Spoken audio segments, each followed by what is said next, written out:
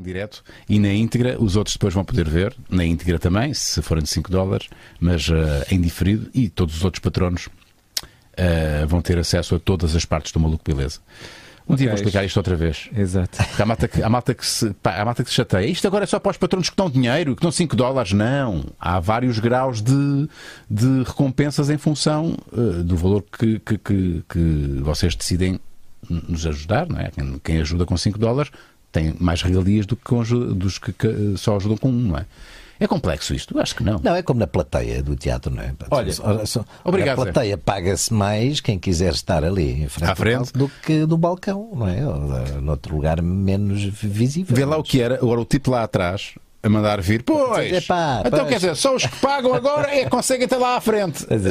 E a lógica é mesmo essa, é por isso que existe plateia e segunda plateia e balcões, não sei o que mais.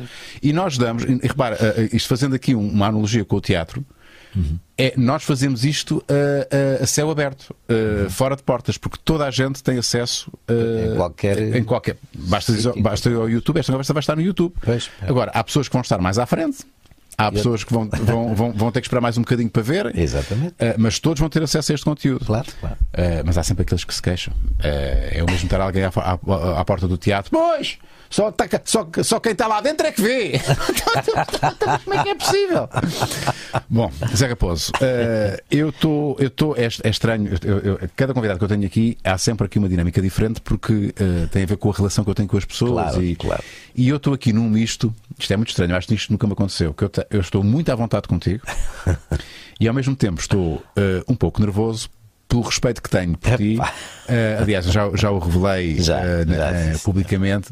E então é esta coisa de respeito, à vontade, camaradagem, porque somos camaradas e colegas de profissão e de projeto. E ao mesmo tempo, pronto, estou com o Sr. José Raposo. E então, não sei como é que vamos começar isto, não sei como é que vamos desembrulhar isto. Mas tu sabes que é assim. Nós fizemos uma novela há pouco tempo. O Amor foi para há 2 anos, sim, mais ou menos. Mas não estávamos no mesmo núcleo. Sim.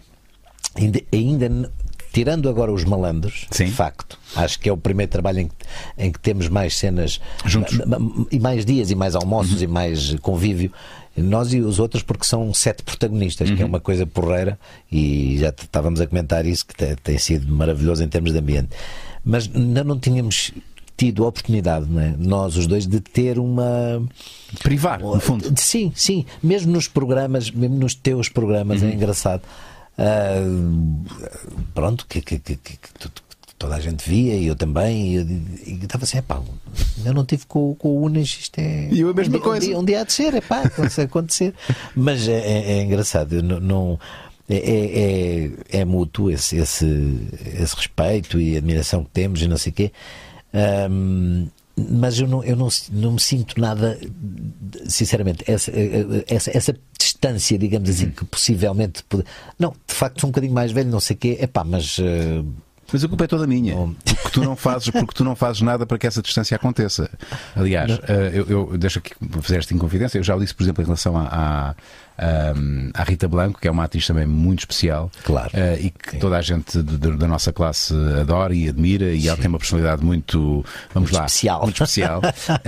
Vou fazer também aqui uma confidência em relação a ti, porque tu és daqueles tipos que toda a gente também adora e que fala e que fala com toda a gente, atores, técnicos, e dás-te bem com toda a gente. Não conheço ninguém que tenha falado mal de ti, e é algo que eu tenho como exemplo. Eu sou, por exemplo, uma pessoa um bocadinho mais reservada, e eu faço questão, é algo que eu forço, sempre que eu chego a algum local de trabalho, cumprimentar, nem que seja para geral, malta, olá equipa, cheguei, claro. Porque há colegas nossos, ou por timidez, ou por feitio, fecham-se ali no seu casulo, fazem o que têm a fazer, e nem ai nem ui, nem não se cruzam, nem. E tu é uma das tuas características, és um tipo mesmo muito Sim, muito dado nesse aspecto. Sim, tens aqui a aguinha, se quiseres servir a aguinha. Aguinha, isso que é sempre faz muito bem. Bom, olha, isto temos tanta coisa para começar e já começámos a conversar antes de entrarmos no ar. E antes de ir aqui às perguntas dos patronos do Maluco Beleza, a malta que apoia o Maluco Beleza, muito obrigado a todos aqueles que são patronos. Basta $1 por mês e estão a apoiar o projeto. Já podem apoiar por ano, se quiserem subscrever logo um ano, fica logo despachado. Fica por 10 euros e qualquer coisa. E já são patronos durante um ano. Mas se quiserem podem só apoiar mês a mês. É engraçado a história do dólar. Estou curioso por causa disso. Porquê que é dólar? Porque infelizmente agora já é possível para os novos. Nós usamos uma plataforma que é o Patreon. E o Patreon no início só dava a possibilidade de portanto fazer a doação por dólares. Okay. Agora já é possível também com outras currencies, outras, como é que se diz? Moedas. Currencies. E nós estamos à espera que seja possível também para nós mudarmos para euro, porque é muito mais fácil haver essa, em vez de termos dólar, porque vai bater mais ou menos quando digo €1 o dólar que depois com as taxas fica para aí a um euro. Mas eu digo $1 que é o que está aqui escrito. Bom. Pronto, e então, ia dizer o quê? Pronto, malta que apoia o Maluco Beleza pode fazer perguntas. Já vou aqui a estas perguntas dos patronos, mas antes, é uma coisa que eu não sabia, das muitas que eu não sei, da tua vida, é que tu já fazias o Maluco Beleza. Esta não sabias, Marco. Temos aqui o original. Já fizeste uma espécie de Maluco Beleza. Sim, no cartaz. Mas tu, já como ator. Sim, já como ator. Já eras uma figura cultural. E o que é que deu para fazer isso? Que no fundo eram conversas como estas aqui? Sim, eu gosto muito de tertúlias e de conversar. E já pareço, eu já sou um bocadinho cota, não é? Sou 57, não é muito, mas pronto, mas já dá para dizer que ainda sou do tempo, aquela célebre frase. Eu já digo isso, eu também já digo isso, tenho 46. Ainda sou do tempo que em que a malta saía dos teatros, não sei o quê, e ia assumidamente conversar, ia tertuliar. Não era o beber um copo, era conversar. A malta, havia sítios específicos. Agora haverá, mas já não com aquela especificidade, que era mesmo para estar ali, conversar até às 4, 5 da manhã. Não havia ainda as novelas, não havia tanto trabalho a começar às 8 da matina e tal. Portanto, o ator era de facto um saltimbanco, assim, na verdadeira coisa da palavra, porque tinha essa questão da tertúlia. E havia gente que queria assistir a essas conversas. Sim. Eu adorava assistir às conversas dos mais velhos, obviamente, que é uma coisa que não acontece muito agora. É uma crítica, desculpem, mas é verdade, também não é culpa das gerações, é culpa de quem não passou esses legados, essas coisas e tal. Acho eu. Mas era normal. Eu, Fernando Mendes, não sei quem, a malta daquela altura, o Cunha, não sei, íamos com o Henrique Viana, com o Nicholson, com aquela malta, aquela velha guarda toda. Aquela velha guarda, que têm, como todos nós, em todas as gerações, histórias do caraças, mas que são, para os mais novos, são de facto as histórias, não é? Os malucos faziam isto e aquilo. E essas tertúlias deixaram de acontecer porque a vida mudou, o ritmo é outro, etc. E eu fiz, sempre que posso, faço questão de combinar com 2 ou 3, bora lá, vamos almoçar, mas é 5 horas. Okay. Depois fumar o tal charutinho, estar ali a falar. Mas isto em circuito fechado, ou seja, sem público a assistir. Sim. Bem, na noite, isso quando acontecia na noite era as tertúlias normais dos tais sítios. Mas sim, eu fiz isso no Cartacho, no Centro Cultural do Cartacho, exatamente para ter uma conversa com uma personalidade de quem eu gostasse, não é? Alguém de quem eu gostasse, normalmente atores, obviamente, e normalmente até mais velhos, porque têm muito mais histórias para contar, sei lá, e foi muito interessante. E com o público a ver? Sim. Pagava? Não. Era consumo. Sim. O consumia. Era o café do Centro Cultural do Cartaz. Aliás, até oferecíamos um copo de vinho e tal, a malta. Era uma conversa informal, era muito engraçado. E depois, o Frederico Corado, filho do Lauro António, do cineasta, o Frederico ajudou-me nisso porque levava uma câmarazinha e filmava a conversa. E fazia um quarto de hora, 20 minutos, consoante a carreira ou as imagens que houvessem da pessoa, para passar antes um pouco numa tela, um pouco da história, não é? E com os atores é mais fácil porque é imagens e tal.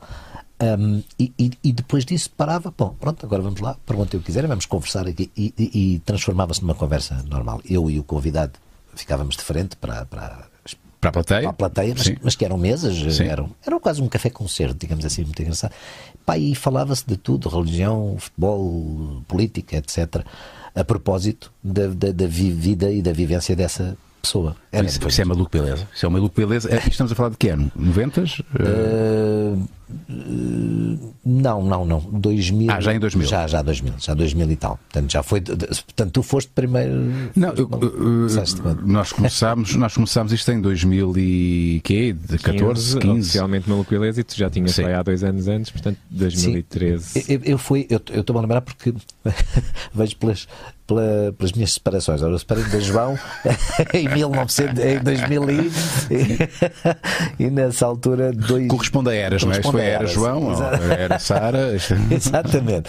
E isto foi 2008, 2008, 2009, 2010. Foi por aí. Foi nessa altura. Foram 3 anos, muito giros.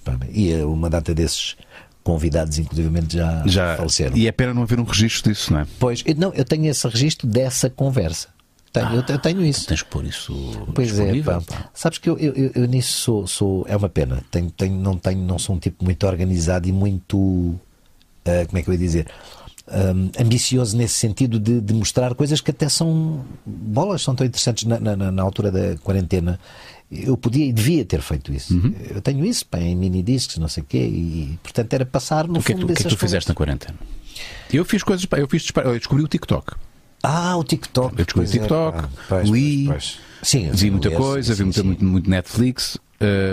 Tentei produzir conteúdos, porque eu não sou, eu tenho que fazer sempre qualquer coisa, não consigo estar sem criar, nem que seja uma merdinha para pôr no Instagram. Tenho que fazer, ainda hoje fiz uma coisa com as máscaras. Se eu tenho um tempo livre e tenho aqui uma ideia a burilar, eu tenho que a concretizar. E é mais difícil quando nós não temos, como é o teu caso agora, tens teatro, estás a fazer, regressaste com o Chicago, estás a rodar uma série, mas quando o ator está parado. Sim. Isso, e ainda por mais em casa. Sim. Eu não sei como é que tu resolves com isso. Bem, eu resolvi porque tenho uma filha bebé, não é verdade? Pronto, okay. É logo uma. Sim, tens algo com que tens de ter. Sim. Não, e felizmente moro ali também numa casa em que tem uma rua sem sentido, mas que vai dar a uma florestazinha. Então passeávamos muito com a miúda para lá e para cá e passámos ali a quarentena os 3. Mas, portanto, foi muito bom curtir a família. Porque com a nossa vida, sabes como é que é? Com filhos, assim, isto é sempre muito complicado, não há muito espaço para eles, e foi nesse aspecto foi muito bom. Mas li, obviamente, eu sou como tu, mas em relação ao teatro. Faço as novelas, as coisas bicho. E tal. É o bichinho da lata, não é? Esse bicho isso é uma coisa. E estou sempre a ver. Tenho que fazer esta peça, tenho que fazer não sei o quê. E se não me convidam, eu faço. Eu quero e produzo, já produzi e vou produzir. E na quarentena tive ali uma série de. Não foi criar no momento, mas foi pensar no que é que posso fazer, e tenho algumas peças preparadas para arrancar. Então nasceram peças por fazer na quarentena? Sim. Posso dizer que sim, é mais por aí. Olha, Em termos das profissões, da coisa profissional, foi por aí. Porque eu não sou. Eu percebo o que estás a dizer, que é normalmente qualquer artista é criativo e ainda por cima sendo tuga, não é? Nós os tugas temos esta coisa de tem que se inventar, tem que se não sei o quê. Mas eu vivo numa grande contradição. Sendo um calão do caraças, não gosto de fazer nada. Se me pagassem para estar em casa, Isso é que era. Pronto, lá fazia uma peçazinha ou outra, mas sem me chatear. Ensaiar um ano para aí, com calma, na praia, em cervejarias e tal, e depois fazia a peça. Mas sendo assim, trabalho bué. É contraditório, não é? É completamente. Eu estou sempre a fazer muita coisa mesmo, dobragens, cinema, televisão, teatro. Felizmente, é uma maravilha, mas tem sido sempre assim. Deixa-me vou fazer mais uma confidência. não vais gostar daquilo que eu vou dizer. Disse à vontade. José Raposo, não vais gostar disto que eu vou dizer, mas eu assisti a isto. E sei de colegas, pois nós comentamos, nós falamos. É que este calão que está aqui, autodenominado calão, completamente, é um tipo que é capaz de fazer o seguinte: vai para as cenas muito mal preparado. Muito, sempre. Muito mal preparado. Os colegas estiveram ali a estudar a noite anterior, os textos, e ele chega lá. Este animal, que não tem outro nome, porque só um animal é que consegue fazer isto. Chega lá, ainda com as folhas na mão. Olha, o que é para dizer? Epá, isto. Pá, e depois entrega aquilo melhor do que todos nós juntos. Faz aquilo com um profissionalismo, um brilho, com uma verdade e cala toda a gente, não é? Que as pessoas podiam pensar: isto é um Calinas, eu cheguei para cá, não tenho o texto decorado, mas ele chega lá e não sei como. Espero não teres ficado chateado com esta minha observação. A descrição está corretíssima. E os colegas ficam todos. É o Zé Raposo. O Zé Raposo chega cá, quando chega à altura de gravar, já está, sabe melhor o texto do que nós e fala melhor do que nós. Tens noção que és um péssimo exemplo. Tenho. Aliás, toda a malta nova que vem ter comigo, como é que é isto para ser ator e tal? Eu fico logo a esquecer. Olha, eu não sou a pessoa ideal para te explicar como é que é, porque eu acho que os ensaios são uma chatice. É mesmo uma chatice. Claro que a malta do meio, há muita gente que não me acha muita graça, porque eu sou péssimo nisso. Sim. Nos ensaios, não tenho paciência. Fico. Claro, quando é não dou muita coisa, estou a fazer um frete do caraças. Vamos lá ver, porque nós precisamos ser dirigidos, todos nós, óbvio, é lógico. Mas um gajo estar 2 meses a fazer a mesma coisa para um tipo só ali à nossa frente, é obra. É muito complicado, é muito chato. Eu preciso ter público, não é? Um gajo faz isto para ter uma sala cheia. Não, estou a brincar, claro, mas às vezes há muitos exageros, principalmente agora em que um gajo está a ensaiar uma peça de 2 meses e depois faz um fim de semana ou 2. Sim.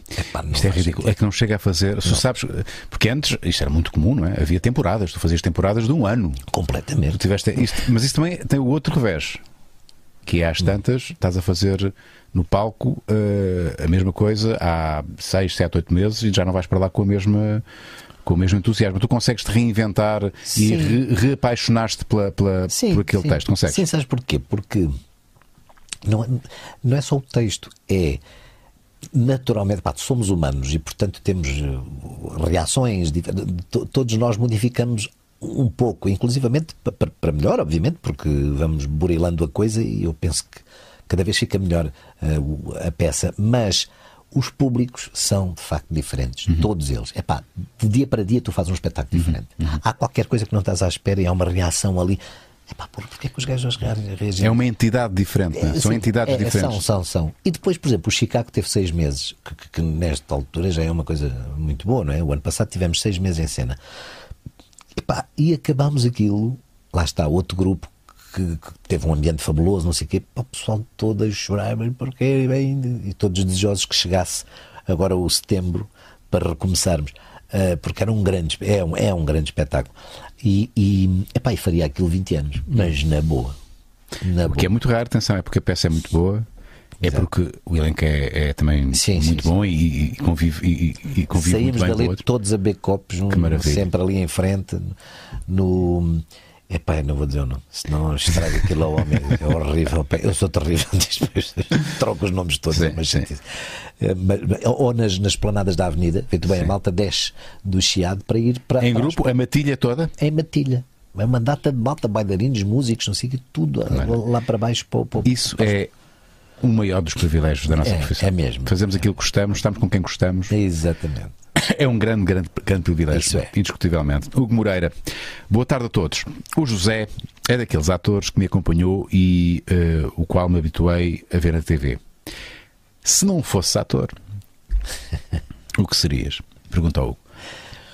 Pois isso ou que já foste. Ou o que é que já foste? Por acaso, olha, a única coisa que eu fiz antes de ser ator foi vender livros dos Amigos do Livro, que era uma editora que havia. Os Amigos do Livro? Amigos do Livro. Epá, e que se vendia porta a porta, ou seja, eles contratavam a malda, estudantes, normalmente, não sei o quê. É tipo aqueles Reader's Digest. É o do género, do Reader's Digest.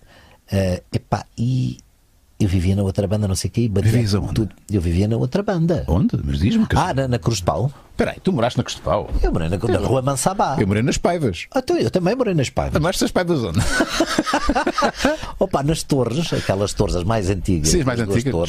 Xavier de Lima, estás a ver, todo Xavier de Lima? Que tem a escola por trás. Sim, a Torre Xavier de Lima. Torre Xavier, exatamente. Eu morei 200 metros acima. Eu morei assim, do lado esquerdo, quem desce de Cruz de Pau para o Fogueteiro, lado esquerdo, não é? Sim, lado esquerdo. Sim. Então nós fomos quase vizinhos. Quase vizinhos. Eu morei lá em 70, de 77 a 89, então já lá estava. 88. Então já lá estavas, é. Como é que a malta não... Eu já lá estava. Eu vivia a 200 metros de ti. Caraças, hein? Na rua Mozinho de Albuquerque. Paivas. Nas Paivas. Mozinho de Albuquerque. Sim. Cheguei lá. Qual era o andar? Qual é que era o andar? Uau! A sério? Caraças, pá. Mas moraste lá com o João. Com o João. Aliás, casámos. Fomos viver para a Cruz de Pau porque os meus pais moravam na Cruz de Pau, depois saíram, eu fui para lá, não sei o quê, e da Cruz de Pau para as Paivas. Maravilha. Andámos ali uns anos ainda, ali morei uns anos ali. Impressionante. Eu estudei nas Cavaquinhas. Eu também estudei nas Cavaquinhas. Então, olha. Eu também estudei nas Cavaquinhas, andei no Paulo da Gama, nos Fs, que era lá mais embaixo. Exatamente. Não, isso, pronto. E depois estudei no Fogueteiro. Eu das Cavaquinhas depois fui para o Pragal, em Almada. Mas ainda estive ali, portanto, até aos meus 20 e picos. E nessa altura vendias livros porta a porta? Pois. Foste para tirar a minha porta. Tu queres ver que foste para tirar a minha porta? É possível, mas não me compraste porque ninguém me comprou nenhum livro. É isso que eu ia dizer. Que eras mau vendedor. Péssimo, pá, porque aquilo não era grande coisa. Eu posso falar à vontade porque já acabou. Tantos amigos de livro há muito tempo. Aquilo era uma coisa fraqueta. E eu chegava ao pé das pessoas e as pessoas pensavam: olha, tenho aqui um livro infantil, tenho não sei. Mas isso é muito mau. Pois é. Mas eu, de facto, olha, isto não esqueça lá. Tem razão. Tu não vendeste nada. Não vendi um livro, pá. Tu não vendeste um único livro? Um livro, pá. Fui despedido ao fim de 3 meses. Foi a única coisa que eu fiz na vida, pá. Mas já eras ator? Não. Foi antes de Nunca tinhas feito nada como ator? Não. Era pura e simplesmente estudante. Os meus pais... eu tenho aquela história dos retornar. Eu vim depois do 25 de Abril, na altura da independência. Eu nasci em Angola, vim para cá. Os meus pais depois ainda estiveram em Angola, voltaram lá. Eu continuei cá, tinha cá os meus avós e tal. E nessa altura, portanto, aos 18 anos mais ou menos, fui fazer um teste para teatro, ao ADOC, que já não existe, não é? Teatro ADOC ali no Martim Moniz, e fiquei. E há uma história muito engraçada que já é contada muitas vezes, que a minha mãe marcou-me uma entrevista para a Caixa Geral de Depósitos no mesmo dia, e eu ia no elétrico e não sei o quê, e continuei e fui fazer o casting. Agora, na altura não era casting, era um teste, ou ad hoc, no Martim Moniz, que foi uma coisa marcada por um primo meu, que veio no jornal O 7, não sei o quê, e fui e mas fiquei. Tu não sabias para onde ias? Não, eu sabia. Eu preferi fazer o teste do ad hoc. Descarrilaste? Descarrilei, não fui para a entrevista da Caixa Geral de Depósitos, que a minha mãe tinha arranjado uma entrevista com uma pessoa lá conhecida e tal. E, portanto, em vez de ir para... Descarrilei, não fui para a Caixa, fui para o teatro. Isto é mesmo, a história é verdade. A minha mãe ainda hoje, minha mãe tem 85 anos... Longa vida à tua mãe, longa vida a ela, que ela está muito bem, infelizmente. Mas a minha mãe ainda hoje diz, em entrevistas e tudo, ele podia estar na Caixa Geral de Depósitos, como diretor, como diretor, hoje já tinha uma boa reforma. Uma boa reforma. E eu também. Ai. Mas isso aconteceu assim. E então, se não fosse ator, o que seria? Já pensaste nisso? Pois seria, de certeza, quer dizer, na altura eu pensava assim, ou ser camionista ou taxista. Porquê? Porque na minha ideia, bem, mais novo, não era aos 18 anos, claro, quando era adolescente, mas sei lá, de 11, 12, 13, dizia, é que eu quero viajar e conhecer pessoas. E ou os taxistas ou os camionistas são os gajos que andam a conhecer uma data de malta, de um lado para o outro. Portanto, era isso. A opção era essa. Tu continuas a viajar e a conhecer pessoas. Sim. Porque não é? Olha, o que eu mais adoro é torneios. nisto eu adoro teatro, representar, mas eu acho que está ao mesmo nível de gosto, sim, que é representar e conhecer malta, passear, comer, com esta gastronomia maravilhosa. Esta é outra das características do Sr. José Raposo. Ele tem uma agenda. Exatamente. Ok? E se eu disser uma localidade qualquer, Amarante, ele vai lá, Amarante, vai Amarante, tens este restaurante, tens este. O Zé Pedro Gomes também é outro que... Essa senhora. Vocês devia fazer, cada um devia fazer o vosso guia Michelin, guia Zé Raposo, guia Zé Pedro Gomes. Eu, o Zé Pedro Gomes, o Fernando Mendes, sim, e o Joaquim Nicolau, estes rapazes, reunindo as suas listagens dos restaurantes de Portugal, tens lá tudo o que é... Esqueçam o guia Michelin, este é que é o verdadeiro guia do bem comer em Portugal. Mas é incrível, vou passar a ligar-te, pá. Olha, aqui em Amarante, pá. Onde é que é aqui? Pá, tu tens que ir aqui a este. Eu sei que tu vais resolver. Hugo Ricardo pergunta, gostava de perguntar qual a importância do Mário Alberto no Parque Mayer, pois o meu querido tio Mário viveu sempre lá. Sobrinho do Mário. Sim, pelos vistos. Maravilha. Quem é Mário Alberto? Olha, grande abraço. O Mário Alberto é Estamos a falar do Parque Mayer. Sim. Para quem não sabe, é tipo a meca do teatro de revista, não é? Que tu conheces. Sim. Bem, foi um dos espaços lúdicos mais maravilhosos da Europa, e isto não se fala, nem se sabe, porque associa-se logo só à revista portuguesa. Num tom pejorativo, pronto, todos nós sabemos, porque está instituído, de que a revista, enfim, era um espetáculo pobre, pouco sofisticado, pronto, menor, essas coisas todas. Eu contesto sempre isso, porque eu fiz revista com grandes atores e grandes autores, e pronto, sempre disse que a revista, como qualquer outro espetáculo, é bom se tiver bons elementos, se tiver bons encenadores, bons atores, bons luminotécnicos, bons cenógrafos, bons figurinistas, vai ser bom. É bom, ponto final. Obviamente, pronto, mas isso é outra conversa. Porque é que foi, porque é que não foi, porque é que assim, para aí fora. Mas Mário Alberto, meu amigo Mário Alberto, tive esse privilégio. Era um príncipe, um príncipe de Lisboa. O Mário Alberto era uma figura que tu irias amar. Era um maluco, beleza? Era. Completamente. Era um anarca puro. Era um anarquista puro. Na belíssima acessão da palavra.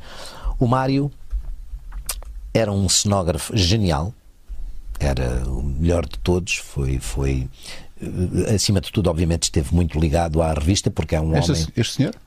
Exatamente, este senhor, Mário Alberto. O Mário é este homem extraordinário, um pintor fabuloso, um homem também ligado aos surrealistas. Eu adoro surrealismo. É muito difícil de encontrar. E o surrealismo nunca teve uma grande expressão cá em Portugal. Não, sim. Tens o Cruzeiro Seixas, o Cesarini. Mas nessa época, o Mário era das tertúlias do Cesarini, dessa malta toda, do Cruzeiro Seixas, do Luís Bolas, meu Deus, que eu cheguei a conhecer, fantástico. Está mal. Eu acho que o único que está vivo é o Cruzeiro Seixas, que já está muito velhinho. Se não tem 100 anos, está quase a fazer 100 anos. E estava completamente lúcido há pouco tempo, não sei bem que ele está. Eu fiz uma peça, desculpa este parênteses, do Manel de Lima, um surrealista também, fantástico, que era o Malaquias, ou a história de um homem barbaramente agredido. Fiz essa peça encenada pelo Zé Carretas, outro grande encenador e fantástico homem, também ligado a muitos dos surrealistas, conheceu-os e tal. Pronto, para dizer que fiz uma peça nesse género, ligado ao surrealismo, e foi das melhores experiências da minha vida. Sim, o surrealismo o surrealismo é o corrente que não se distingue na pintura. Há surrealismo literário, dramatúrgico. Exato. E por aí fora. O Mário era, além de pintor, foi acima de tudo conhecido no meio como um grande cenógrafo. Foi um cenógrafo fora do comum. E não só, ele também escreveu para revistas e tal, também, com o Ari dos Santos. A malta às vezes não sabe, mas a revista realmente teve épocas em que teve grandes nomes do intelecto ligados àquela área. Pronto, e o Mário, além de ser um belíssimo cenógrafo, era um louco saudável. Era como tu dizes, maluco, beleza. Este gajo era fabuloso. Este gajo era. Que pena só não poder. Era o tipo que vivia, por isso é que o sobrinho diz, ele vivia, foi o último sobrevivente, portanto morava no Parque Mayer. Literalmente. Foi o último de todos. Aquilo foi sendo destruído, não é? Porque aquilo tinha cafés, restaurantes, tinha um barbeiro, tinha. O Parque Mayer era um mundo. Aquilo era a Broadway, não é? Era a Broadway. Mas à portuguesa, percebes? Muito, sem ser pejorativo. Porque tinha as tais barracas dos tirinhos, os gajos que jogavam boxe ao vivo, não sei o quê. Tinha tudo isso, mas de uma forma muito, muito popular, mas muito porreira, com a sardinha assada, com não sei o quê, com aquilo tudo que a gente gostava também. Por isso é que eu... Genuína e identitária, né? Portuguesa, nossa. Muito portuguesa. Okay. E depois com 4 teatros a funcionar. Exato. Se nós pensarmos bem, não é? É difícil de imaginar. Eu ainda conheci aquilo, portanto eu entrei em 81 no teatro, 1981, 82, ainda estavam 3 teatros a funcionar, Variedades, o Maria Vitória e o ABC. O Capitólio já só dava filmes pornográficos, portanto eu já entrei numa fase decadente, mas com 3 teatros a funcionar ao mesmo tempo, com cerca de 60, 70 pessoas em cada teatro, com bailarinas, músicos, etc, etc, e com os restaurantes atinhados, cheios. As famílias... E está lá a Gina, não é? E está lá a Gina, é a última. Essa é a última sobrevivente, de facto. O Mário é no sentido de viver lá mesmo. E depois tu entravas naquele compartimento onde ele vivia e tu andavas por cima de telas e pincéis e quadros do caraças. Era um louco. Nesse sentido era muito... Nesse sentido, tem tantas histórias. Eu vou contar uma. Contar uma história do Mário Alberto. Este senhor. Estás aqui a fazer um... É porque isto é o Mário Alberto. Mas vou contar. Eu estava casado com a João. Estávamos lá a fazer uma revista. Aliás, devo dizer que eu fui. Eu e a Maria João Abreu éramos casados e fizemos uma coprodução com o Hélder Freire Costa, que ainda é o empresário hoje do Maria Vitória, o único sítio onde se faz revista, e eu tiro-lhe o meu chapéu. Eu tenho esse mérito, pronto, de sobreviver, não é? Com uma força especial. Mas eu disse ao Costa, pá, o Mário já não faz revista há uma data de anos, pá, não faz sentido, pá, o Mário tinha tudo a ver com isto. Está bem, mas não é por culpa de ninguém. O gajo, sim, eu sei que ele foi para outros mundos, ele teve uma mulher em Espanha, ele tem um filho da Maria do Céu Guerra, o Xanguito. Enfim, em termos do setor feminino, era um homem muito feliz, e muito assediado. E eu convidei para fazer a última revista que ele fez no Parque Mayer, que foi uma revista fabulosa. Pá, tenho de dizer isto porque, por causa desse tal preconceito em relação à revista, não se fala destas. Apagou-se um bocado a história daquela coisa. Isto era uma revista extraordinária. E tem a palavra à revista. E em termos de cenários, portanto, cenograficamente falando, a começar por ser o Mário Alberto o diretor plástico da revista, era uma coisa deslumbrante. Porquê? Porque é isto mesmo. Isto, as pessoas estão a ouvir? Não, sim. Enquanto estás a passar. Isto é o Carlos Gonçalves, aqui do lado direito, que já morreu, que era um ator que já não fazia também. Lá venho eu, mais o burro. Isto do burro é um claro. É para isto do burro. Eu contei esta do burro. É para essa história do burro. É para isto, são histórias. Essa história do burro vais ter que contar. Mas termina essa história. Pronto, e ali atrás já está um cenário, por exemplo. Já é do Mário. É que não era só do Mário, era que ele convidou 7 cenógrafos para cada um fazer 2 ou 3 maquetes, fazer 2 ou 3 maquetes, para ser um espetáculo com uma variedade plástica, percebes? Impressionante. Portanto, tinha uma riqueza plástica incrível. Pá. Tinha cenários lindos, pá. Do António Casimiro, do Otávio Pelérigo, do Juan Sotulho, do Jorge Rosa. Ou seja, ele rodeou-se de malta que já há muito tempo não fazia este tipo de espetáculos. Faziam coisas, sei lá, para o teatro aberto, para ali, para lá, para cinema. Aliás, o Mário também trabalhou muito para cinema. E conseguiu-se juntar ali um elenco fabuloso de cenógrafos. E não só, claro, um elenco fantástico de atores e de autores. Conjugou-se ali uma série de coisas muito, muito, muito giras. E E o Mário é que disse, pá, vou fazer como antigamente. Malta antigamente era assim. Convidava-se os colegas, uma data deles, cada um fazia 1 ou 2 maquetes, pá, era tudo muito mais variado, muito mais belo, e foi o que aconteceu nesta revista. Pronto, estou a dizer isso porque por acaso há essa relação. E agora já que não foi, sequer não foi por acaso, abriu ao calhas, mas não foi por acaso.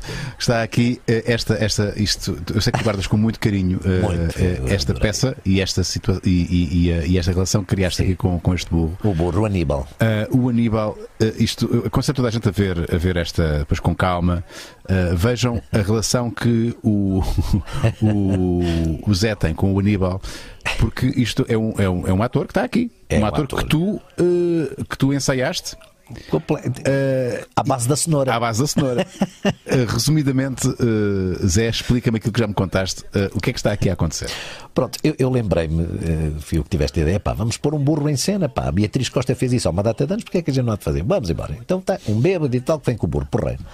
E eu, quando me arranjaram o burro, eu disse, o gajo, olha, o truque é, ele gosta de cenouras à brava, portanto, se for só tu a dar-lhe cenouras, ele nunca mais te larga. E assim foi. Como vem, o gajo vai atrás de mim. Porquê? Porque eu tenho ali as cenouras escondidas, só que eu fingia que o gajo queria era vinho. Eu tinha a garrafa e dizia, não bebes, pá. Não bebes, pá. E o gajo dava-me com o focinho e era um jogo, pá, giríssimo. Sempre pá. Diferente de noite para noite, como é lógico, de noite para noite. E houve... não fez, a malta estava sempre a rir do burro porque o gajo estava-me sempre a dar cabeçadas. Pronto, o gajo às tantas roubava-te a cena. Claro, tinha muito mais piada do que tu. Completamente. Isto era a cena do burro. No fim vinham-me perguntar como é que você ensaiou aquela coisa do burro, como é que é possível? Eu dizia, isto é um truque de cenouras, mas depois eu explico. O burro vivia no Parque Maier. Vivia no Parque Tinha Maier. Lá o seu cantinho. Tinha, porque o ABC infelizmente já tinha sido deitado abaixo e portanto aquilo estava em escombros e havia uma parte onde deu para pormos lá o burro a viver com a palha todos os dias, aquilo tudo, não sei o quê. Claro, não se ia estar a transportar o burro para aqui e para lá. E quando acabou a revista, o burro foi para a minha casa. Até sempre ficou o meu grande amigo. O burro ficou a viver contigo na casa? Ficou. Foi para a minha casa no cartaz. Não é uma história magnífica? Isto é magnífico. É verdade. Tinha um carinho histórico. E por acaso está ali aquele senhor ao lado, o Carlos Gonçalves, que é um ator que eu faço questão, já fiz nas redes sociais, de falar dele, porque era um ator, é muito raro, sabes, aqueles atores burlescos, aqueles atores, felinianos, que têm muita expressão e uma coisa, olha para isto, e depois era um comediante fabuloso, mas que, enfim, não teve a expressão que deveria ter tido, porque depois pertenceu a uma época, lá está, fez revista, depois aquilo começou a ir um bocado abaixo, depois ele também foi para outros sítios, sei lá, pronto. Carlos Gonçalves ficou estigmatizado, não é? Pela revista. E deixa-me só dizer, isto fez-lhe muito bem. Ele, pronto, foi uma pessoa que tinha problemas com álcool, as vidas, enfim, não interessa. Isto, pai, 1 ano e tal em cena, fizemos uma turnê do caraças. O Carlos curou-se disso, inclusivamente, e deu-me esse prazer também poder dar-lhe um sentido. Dar-lhe um sentido, não é? Um ator que estava abandonado, entre aspas, e ele aqui connosco ainda teve uma época maravilhosa. Pronto. Muito bem, muito obrigado. Só aquela história, desculpa, que é muito engraçada, para tu perceberes quem é o Mário Alberto. A irmã da Maria João, a minha cunhada, a Xana, estava no escritório do Maria Vitória, do nosso teatro, portanto, estava a representar-nos também. O Hélder Costa tinha alguém e nós tínhamos lá a Xana também no escritório a produzir. E um dia o Mário ia sempre ali ao Bibicas, que era o cafezinho em frente ao Maria Vitória, onde eu estava 10 minutos antes da peça, pronto, a beber uns cafés e tal. Aquela coisa. E que me ia chamar, José, olha que está quase a começar a coisa. Pronto, são outras histórias também, mas eu adorava. Bom, e o Mário Alberto, bebia sempre um copo. E eu levava, dizia-lhe sempre, o Mário, trago-te um garrafão do cartaz. Traz lá isso. Bom. E um dia apresento-lhe a minha cunhada.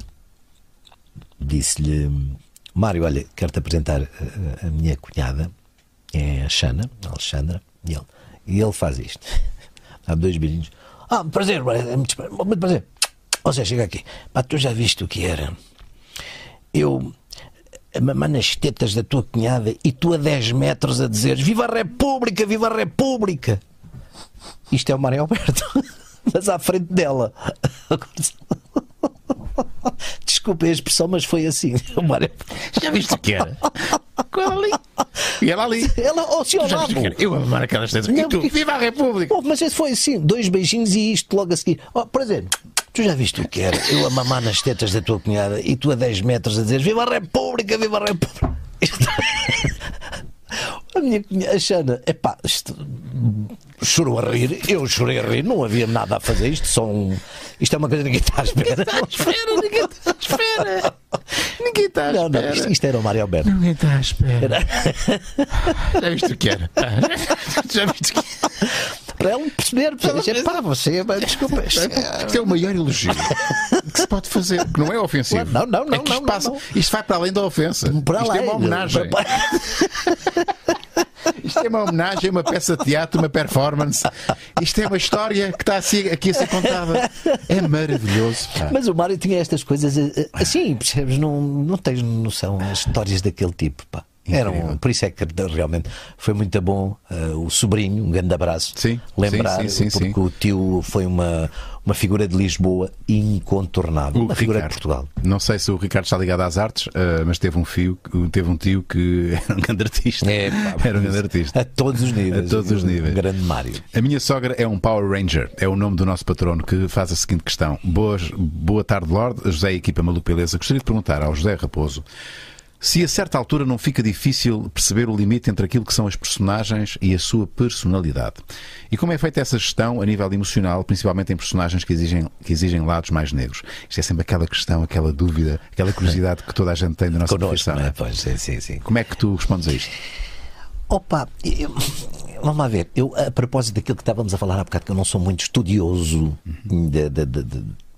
das personagens, as pesquisas que obviamente que se terá que fazer em relação a, principalmente históricas, etc.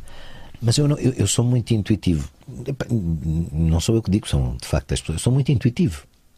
E eu acho que a vivência, a experiência de vida, etc., dá-nos um curso que mais ninguém pode dar, onde tu, durante o nosso percurso de vida, conheces todo o tipo de gente, todo o tipo de personalidades, fazendo por isso também, obviamente, sou observador, um observador natural somos, não é? Faz parte da nossa forma de estar. E depois penso que tenho uma intuição porreira para apreender nas personagens características que sejam muito próprias. Porque também vi muita gente, vi muitos filmes, li também muito, etc. Estás com muita gente? Sim. Que é importante também? Sim, estou com muita gente também, e vivi no campo, vivi na cidade, sei lá. Eu acho que esse é o principal, é a principal fonte onde a gente vai beber. Eu tenho e reduzo-me aqui, naturalmente, à minha experiência muito mais reduzida que tu enquanto ator e mesmo de vida. Mas eu começo a notar isto, e seguramente contigo a coisa ganha uma outra dimensão. Não és uma melhor pessoa também por teres feito tantas personagens, ter vivido tantas vidas? E entendo o que entendo. Eu acho que sim. Porque nós encarnamos, não é, essas personagens, essas personalidades diferentes, e ganhamos muito com isso, não é? E percebemos-las, não é? E percebemos-las, exatamente. E portanto, emocionalmente é tudo muito mais rico. Nós, sim, estás a falar, a própria pessoa fica muito mais rica, é óbvio, é lógico. E depois, quando as pessoas na rua nos abordam, não é? Há aquela questão, depende muito das pessoas. Há colegas que ficam um bocado incomodados, há colegas que... É a coisa que eu mais gosto. É que ainda ontem estava a fazer o Chicago? O Pedro dos Malandros, ali no bairro de Marvila, que era lá a casa do gajo e a horta, não sei o que, aquela história da horta, com a Isabel Ruth, que me deu um prazer enorme. Eu nunca tinha trabalhado com ela.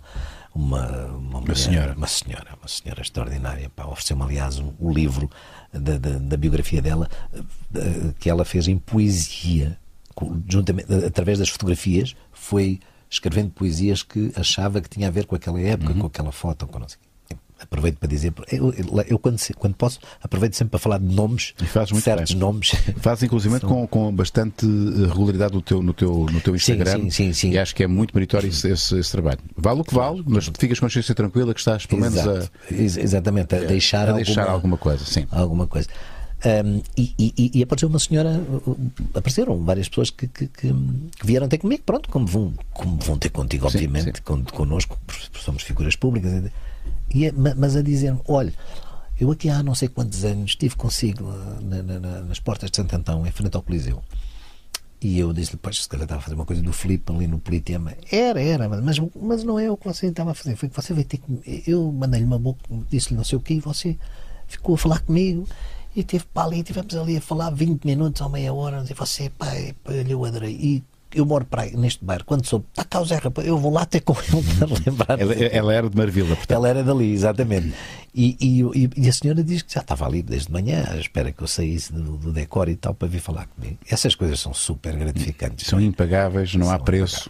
Não há preço. Uma pessoa que se presta a vir ter connosco e a agradecer-nos. Exatamente. Eu percebo, eu tive uma fase na minha vida em que eu era estupidamente arisco a esse tipo de contactos, mas ficava incomodado. E depois percebi: não, eu estou a ser estúpido, muito estúpido. Muito estúpido. Isto não é a paga ou a consequência do meu trabalho, não, é mais do que isso. Isto é a benesse do meu trabalho. Exatamente. É isso. Não é? Porque há pessoas que isto agora tem que ser incomodado pelas pessoas, que chatice. Não. Tu não estás a ser incomodado, só estás a receber amor. Exatamente. E carinho. Exatamente. Fora do teu local de trabalho. Claro, isto é maravilhoso. Só pode acontecer nesta profissão nossa. Nessa profissão. É o reconhecimento melhor. É isso. Mas eu acho que o tempo permite-nos também perceber isso. Se nós crescermos bem, chegamos a essa conclusão. Sim. Tens razão. Aqui o I8C, boa noite a todos. Excelente convidado, um dos grandes atores da nossa história. Sempre o considerei um ator completo. Facilmente cria empatia no público. O que lhe daria gozo fazer? TV ou teatro? Se lhe dessem dinheiro e liberdade criativa? Isto nem se pergunta. Não se pergunta, né? Se sente que ainda lhe falta fazer um projeto de sonho, grande abraço. Muito obrigado. Obrigado pelas palavras. E é o teatro, claro, obviamente. Eu penso que tu tens feito pouco teatro, Rui. Eu fiz 3, 4 peças, todas de comédia.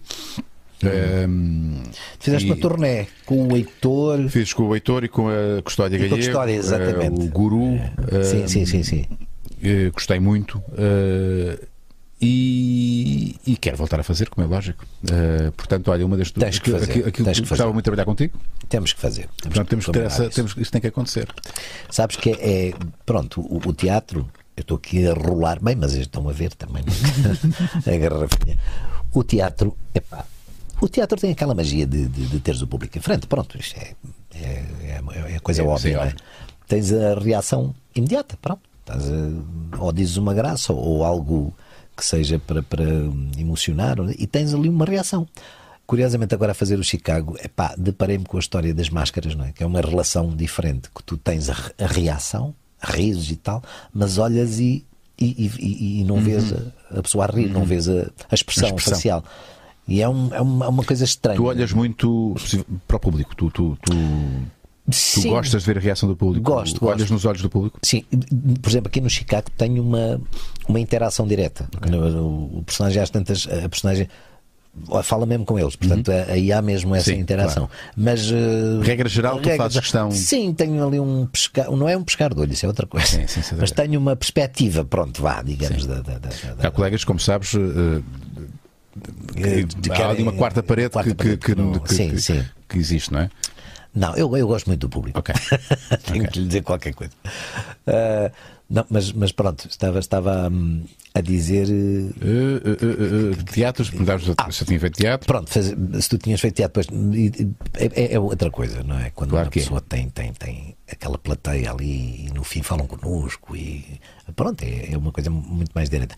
E eu, inclusivamente, como tinha dito há bocado, quando não há nenhuma perspectiva, eu faço por acontecer. Aliás, produzo. Ainda nem disse nada a ninguém, nem sei ainda qual vai ser o timing, mas eu vou fazer agora vou produzir ou coproduzir. Estou aí a ver. porque espaços há poucos em Portugal, costuma ser destruir teatros e não construir, e um gajo tem que andar ali à procura onde é que pode ser. Mas quero fazer uma coisa com o Luís Alberto, porque o Luís Alberto fez 86 anos, é um belíssimo, um grande ator, sou amigo dele, etc, e admirador, e quero fazer, pronto, e vou fazer uma coisa, eu e ele vamos fazer os dois uma peça. Sim, pois assim não vai lá. Assim não vai lá, não. Aqui está ele. Cá está o grande Luís Alberto. O Luís Quantos anos tem? 86, fez agora 86 anos. Está muito bem, felizmente. E já encontraste o texto para isto? Já, e pronto. Peça para 2 atores. Sim, para 2 atores. Uma coisa que o Joaquim Nicolau dirigirá, porque eu vi isto com o Joaquim Nicolau há uns anos. E vimos em França. E vimos esta peça, e fomos mesmo ver peças para fazer uma turnê. E acabámos por fazer com na altura, uma comédia muito engraçada, que fazia uma matrafona, não sei o quê. E depois houve uma que ficou em carteira, isto é para fazer com um ator mais velho e tal, não sei o quê. E na altura falámos com o Nicolau, o Breiner, e o Nico, tu conheceste o Nico, vamos fazer isso, espera aí, não pode ser amanhã, depois. Ele estava a falar com o Nico, mas ele estava noutro sítio, ter outra reunião à mesma altura. Isso, pois, estava já a fazer um filme também. Precisamente estavas a falar com ele, eu já estava a fazer. Portanto, aquilo nunca deu. O Nico tinha sempre milhões de coisas para fazer. E o Nico é outra figura. O Nicolau Brenner é uma referência para mim. Insubstituível, não é? Muito inspirador. Muito inspirador. Muito. Foi também para mim muito importante. Mas pronto, então isto vai acontecer. Isto vai acontecer. Eu já disse ao Luís, vamos fazer isto, não é? Mas tu vê lá, isto tem que ser com calma, com toda a calma do mundo, lá está, vamos para a praia, ensaiar, para umas cervejarias. Mas há uma peça é uma peça muito gira que eu quero fazer. Portanto, isso é o que está mais ou menos em carteira? Sim. Não é propriamente um sonho, porque um sonho parece que é algo inatingível. Sim. É um projeto que vai acontecer. Vai acontecer. Seja daqui a 6 meses, daqui a um ano. Exatamente. Mas vai acontecer. Vai acontecer, que eu quero muito fazer. Portanto, coproduzir e representar, isto interpretar. Exatamente. Andréia Rocha, boa tarde. Sempre segui atentamente o trabalho do José Raposo, pois é um artista carismático do qual é impossível passar indiferente. Subscrevo. Gostaria de saber se nestes anos de carreira houve algum momento em que quisesse desistir e mudar de vida. E qual foi o pior momento da sua carreira e o que aprendeu com isso. Muito obrigado e votos de sucesso e felicidade. Todos nós tivemos as nossas travessias. Todos nós, obviamente. Tiveste a tua também. Também tive, claro que sim. Sim, mais do que uma. Eu lembro-me sempre de uma travessia fabulosa que foi extraordinária. Que eu me diverti nessa travessia. Não, mas é que às vezes as travessias obrigam-nos sem dúvida, não é? A reinventarmos e a crescermos a todos os níveis. Uma altura em que eu e a João tínhamos tido o nosso primeiro filho, o Miguel, que está no Chicago e muito bem? Muito bem, é um orgulho do caraças realmente teres um filho que de repente faz o que tu gostas de uma forma esplêndida, e o Miguel é um ator fantástico. Pronto. Então ele tinha nascido e nós, obviamente, como casal que tinha começado a sua profissão e a sua vida e essas coisas todas nos primeiros anos, tínhamos dificuldades, lógico. E em Lisboa, de repente, por isto ou por aquilo, não havia trabalho aqui, não havia ali, não é? Fazer qualquer coisa.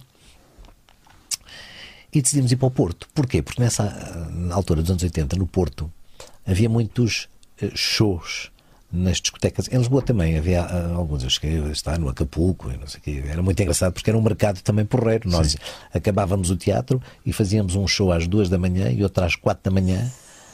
Pois é, não havia as novelas, mas havia os shows. Sim. E normalmente casas de alterno, que era fantástico. Aquele bafom mesmo. Bafom. Mas elas, olha, eu digo sempre isto, foi do meu melhor público. Ou mesmo o meu melhor público, porque elas, as meninas, pronto, que estavam a trabalhar, na hora do show, meu amigo, calou. Então, não há bebidas, nem beijinhos, nem braços. Está o artista a representar, não sei, mas a sério, mantinham aquela meia hora ali.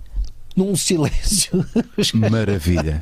E que tipo de repertório é que tu punhas? Normalmente eram sketches. Comédia?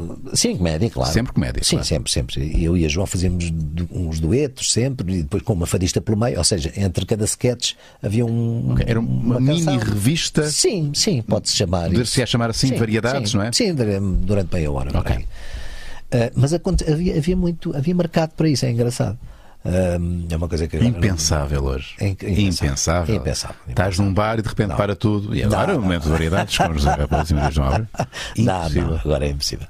Mas na altura fomos ao Porto e sediaram-se lá? Sediaram? Sim, mas decidimos mesmo ir, vamos. Isto foi uma loucura. Foi numa noite. Aquelas coisas, vamos para o Porto, vamos embora. E há de acontecer alguma coisa. Já tínhamos ouvido que havia umas casas assim. Chegámos lá, não sei se foi à meia-noite, 2 da manhã, sei lá. Ainda era na Avenida dos Aliados que paravam as caminhonetas. E virámos-nos para o paquete, para o rapaz que lá estava a tirar malas. Olha, assim, uma boate, uma discoteca onde haja pessoas. Sr. Raposo, Raposo não, ninguém me conhecia, claro. Olha, o senhor, foi para mim e para João. Olha, vai sempre em frente, está a ver ali o hotel, a câmara, o Corcel, continua aí uma coisa que é muito jeitosa, de certeza que vos aceitam. Então fomos, era o Pérola Negra. O teu primeiro trabalho no Porto foi no Pérola Negra. Não foi porque eu cheguei lá com a João e percebes que era aquilo. Sexo ao vivo é uma coisa que se calhar não é bem o que ainda não estamos tão desesperados. deixa, vamos tentar primeiro o outro. Exatamente. Pronto, se tudo correr mal, devemos vir aqui. Mas olha que foi, olhamos para aquilo, fartamos de rir. Bem, continuámos, histórias de graça, continuámos os dois a pé.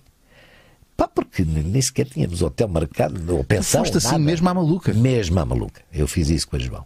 Fomos andando, entramos numa discoteca onde estava falámos com o porteiro. Olha, somos atores, temos aqui uma roupazita e tal, fazemos uns sketches, umas coisas. E queríamos falar com alguém que seja agente, quer dizer, que seja responsável. Olha, para lá com o Sr. Fernando, era o Fernando Santos Salveiro. Está aqui o Sr. Fernando, espera, olha estes dois.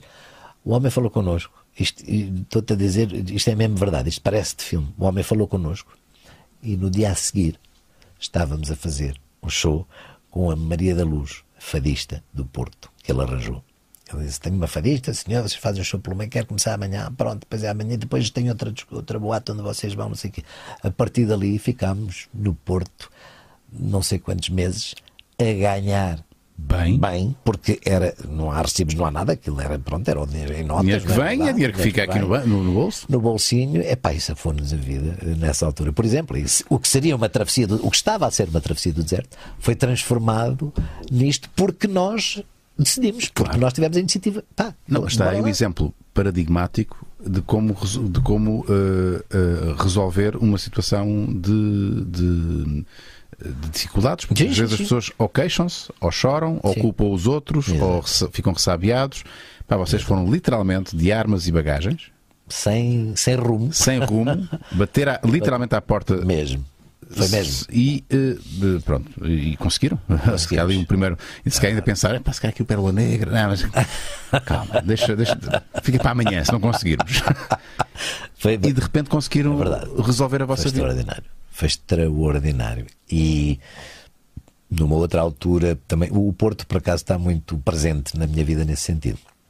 Houve uma altura também em que eu e a João tínhamos, por isso é que eu estava a falar no Miguel, já o Miguel tinha nascido, entretanto já conhecíamos as pessoas e tal do Porto, e fomos de Alcofa com ele, portanto vamos para lá para trabalhar nas discotecas e tal. Entramos ali na Rua da Alegria, numa pensão, que era baratinha, claro, ficámos lá com o bebê. Conhecemos uma senhora que estava na pensão e pedimos a ela ajuda para tratar do menino. Fazer babysitting. Que aconteceu também uma coisa extraordinária. Quando fomos embora, a senhora chorava. Que é já quase o seu filho. Exatamente, foi uma coisa muito engraçada. Mas não foi logo no primeiro dia. Então levávamos o Miguel para as discotecas. A Alcofa ficava no camarim, portanto, 2 da manhã, 3 da manhã. Era mesmo o menino na mão das meninas, neste caso. O que é certo é que Eu emociono-me quando me lembro disto. Olha, do outro dia estava a chorar por causa do poema do Peixoto, e eu agora lembrei-me disto e emocionei-me, porque foi uma fase extraordinária em que o meu filho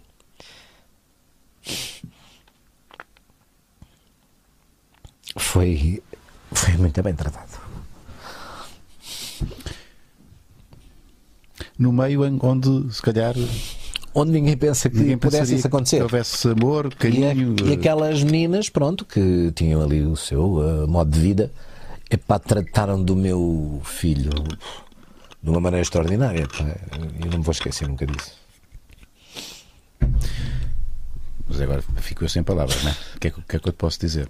Obrigado pela tua partilha. E às vezes, mas sabe bem falar, pá. Eu sei que e tu és, sim. Nós somos muito parecidos. Tu acho que já te tinha dito isto. E tinha que sair, saiu, e obrigado pela tua partilha. Vamos mudar de assunto. Bora lá? Sim. Epá, desculpa, só que de facto isto aconteceu porque à partida não é de facto, não seria uma situação normal. E pronto, e nós estamos muito gratos àquelas pessoas que nos ajudaram naquela altura e que supostamente, pelo que se institui, num sítio daqueles, um antro, então, e tal, um bebê, alguma vez ali ia estar ali, ia pôr o meu filho ali no meio daquelas pessoas. E elas trataram lindamente, e nós, enquanto estávamos a trabalhar, elas estavam com o bebê, mas foram maravilhosas aquelas pessoas na altura. E foram meses, já não foi assim uma coisa. Quando é que então tu consegues dar desculpa, a expressão, o salto, não é?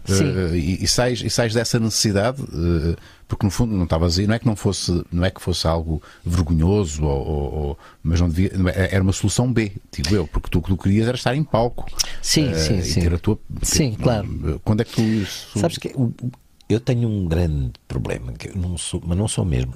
Nós, os artistas, somos ambiciosos naturalmente, porque faz parte, mas falta-me um bocado essa parte. Tudo foi acontecendo muito naturalmente, e acho que demorou até a acontecer esse tal salto, no fundo ter uma visibilidade, não é, maior, um reconhecimento e tal, porque nunca o procuraste? Não, eu deixava-me estar ali. Muitas vezes, por acaso, é verdade, nos ensaios dizia, mas eu podia fazer isto se estes tipos me deixassem, mas não vou chegar ali, olha, deixa-me lá cantar e fazer isso, quer ver? Nunca na vida. Até por respeito, sem dúvida, às hierarquias ou às idades, acima de tudo, isso tudo. Ou podias ser mal interpretado, tipo, ou este aqui está armado em não sei o quê. E muitas vezes também temos que ter um bocado. Não é essa atitude, não é que seja de uma forma mal criada, mas uma pessoa tem que tentar também mostrar o que é e o que tem. Sim. E eu acho que durante muito tempo, apesar de tudo, acho que podia ter dado um salto mais cedo. E arrepender-te de algo seria isso? Talvez não esteja despertado para essa. Sim, porque perdi a possibilidade de fazer coisas que podia ter feito com outra idade. Já não posso agora, em relação às personagens mais novas. Não digo Romeus e Julietas desta vida, mas outros Julietas e Romeus. Podia ter, se calhar, por exemplo, há uma coisa, o meu filho, o Miguel, está com 34 anos e está agora a fazer um sucesso enorme no Chicago. Uma voz, que é uma coisa. Eu já não tenho, ele está em cena, muitas pessoas dizem, ele é parecidíssimo comigo. O Miguel sou eu com aquela idade. É incrível. E eu naquela idade não tive, por exemplo, a possibilidade de fazer personagens em que o meu... Eu tinha um aparelho vocal. Um aparelho vocal fantástico, porque tinha agudos, tinha graves, e uma tessitura porreira.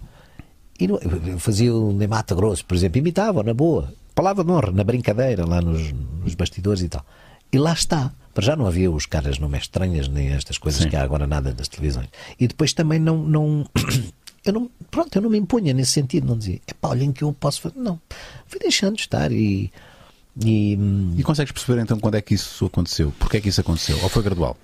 Foi gradual. Eu acho que só aos meus 30 e não sei o que é que comecei pela televisão a ser mais conhecido.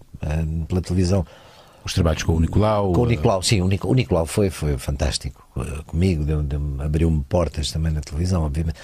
Talvez, não sei, a Pensão Estrela, que foi uma coisa que eu fiz na SIC, que não teve muita divulgação na altura, por acaso, mas era um protagonista. Pois, tu brilhaste. Era com a Bestorf, tinha um elenco fantástico.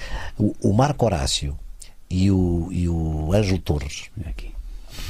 Tens aí, pensou, 1996. Exatamente, cá está. Nosso sketchzinho no YouTube. Vou lá ver, vou lá procurar. Eu adorava isto. Tu vias, Marco? Então não via. Vias a Pensão Estrela? Porque houve muita gente que te conheceu pela primeira vez aqui. Sim, não é? sim, Pensão Estrela, sim. Portanto, eu aqui já tinha os meus. Qual é a data? Isto é 96. Pois, 96, portanto já tinha 33. Não, Hotel 5 Estrelas. Pensão Estrela. Espera aí, estava aqui no hotel. Será que existe aqui mesmo a pensão? Pensa, se calhar não está no YouTube. Temos só imagens. Pensão Estrela não deve estar, não sei porquê, mas não deve estar. Não. Temos só imagens. Olha, vais ter que recordar só assim. Exatamente. Só com esta imagem. Pronto. Era, mas como eu estava a dizer, a Bestorf, Isto é o Marco Horácio. É o Marco Horácio. É o Marco Horácio. Cá está o Marquinho. Foi o primeiro trabalho dele, televisão. A sério? Foi. Ele estava a fazer uma peça, ele fez uma peça no Arena Vitória, que era Histórias da Puta da Vida Militar. Era este o nome da peça. Ele e o Ângelo Torres. E quando o Jorge Marecos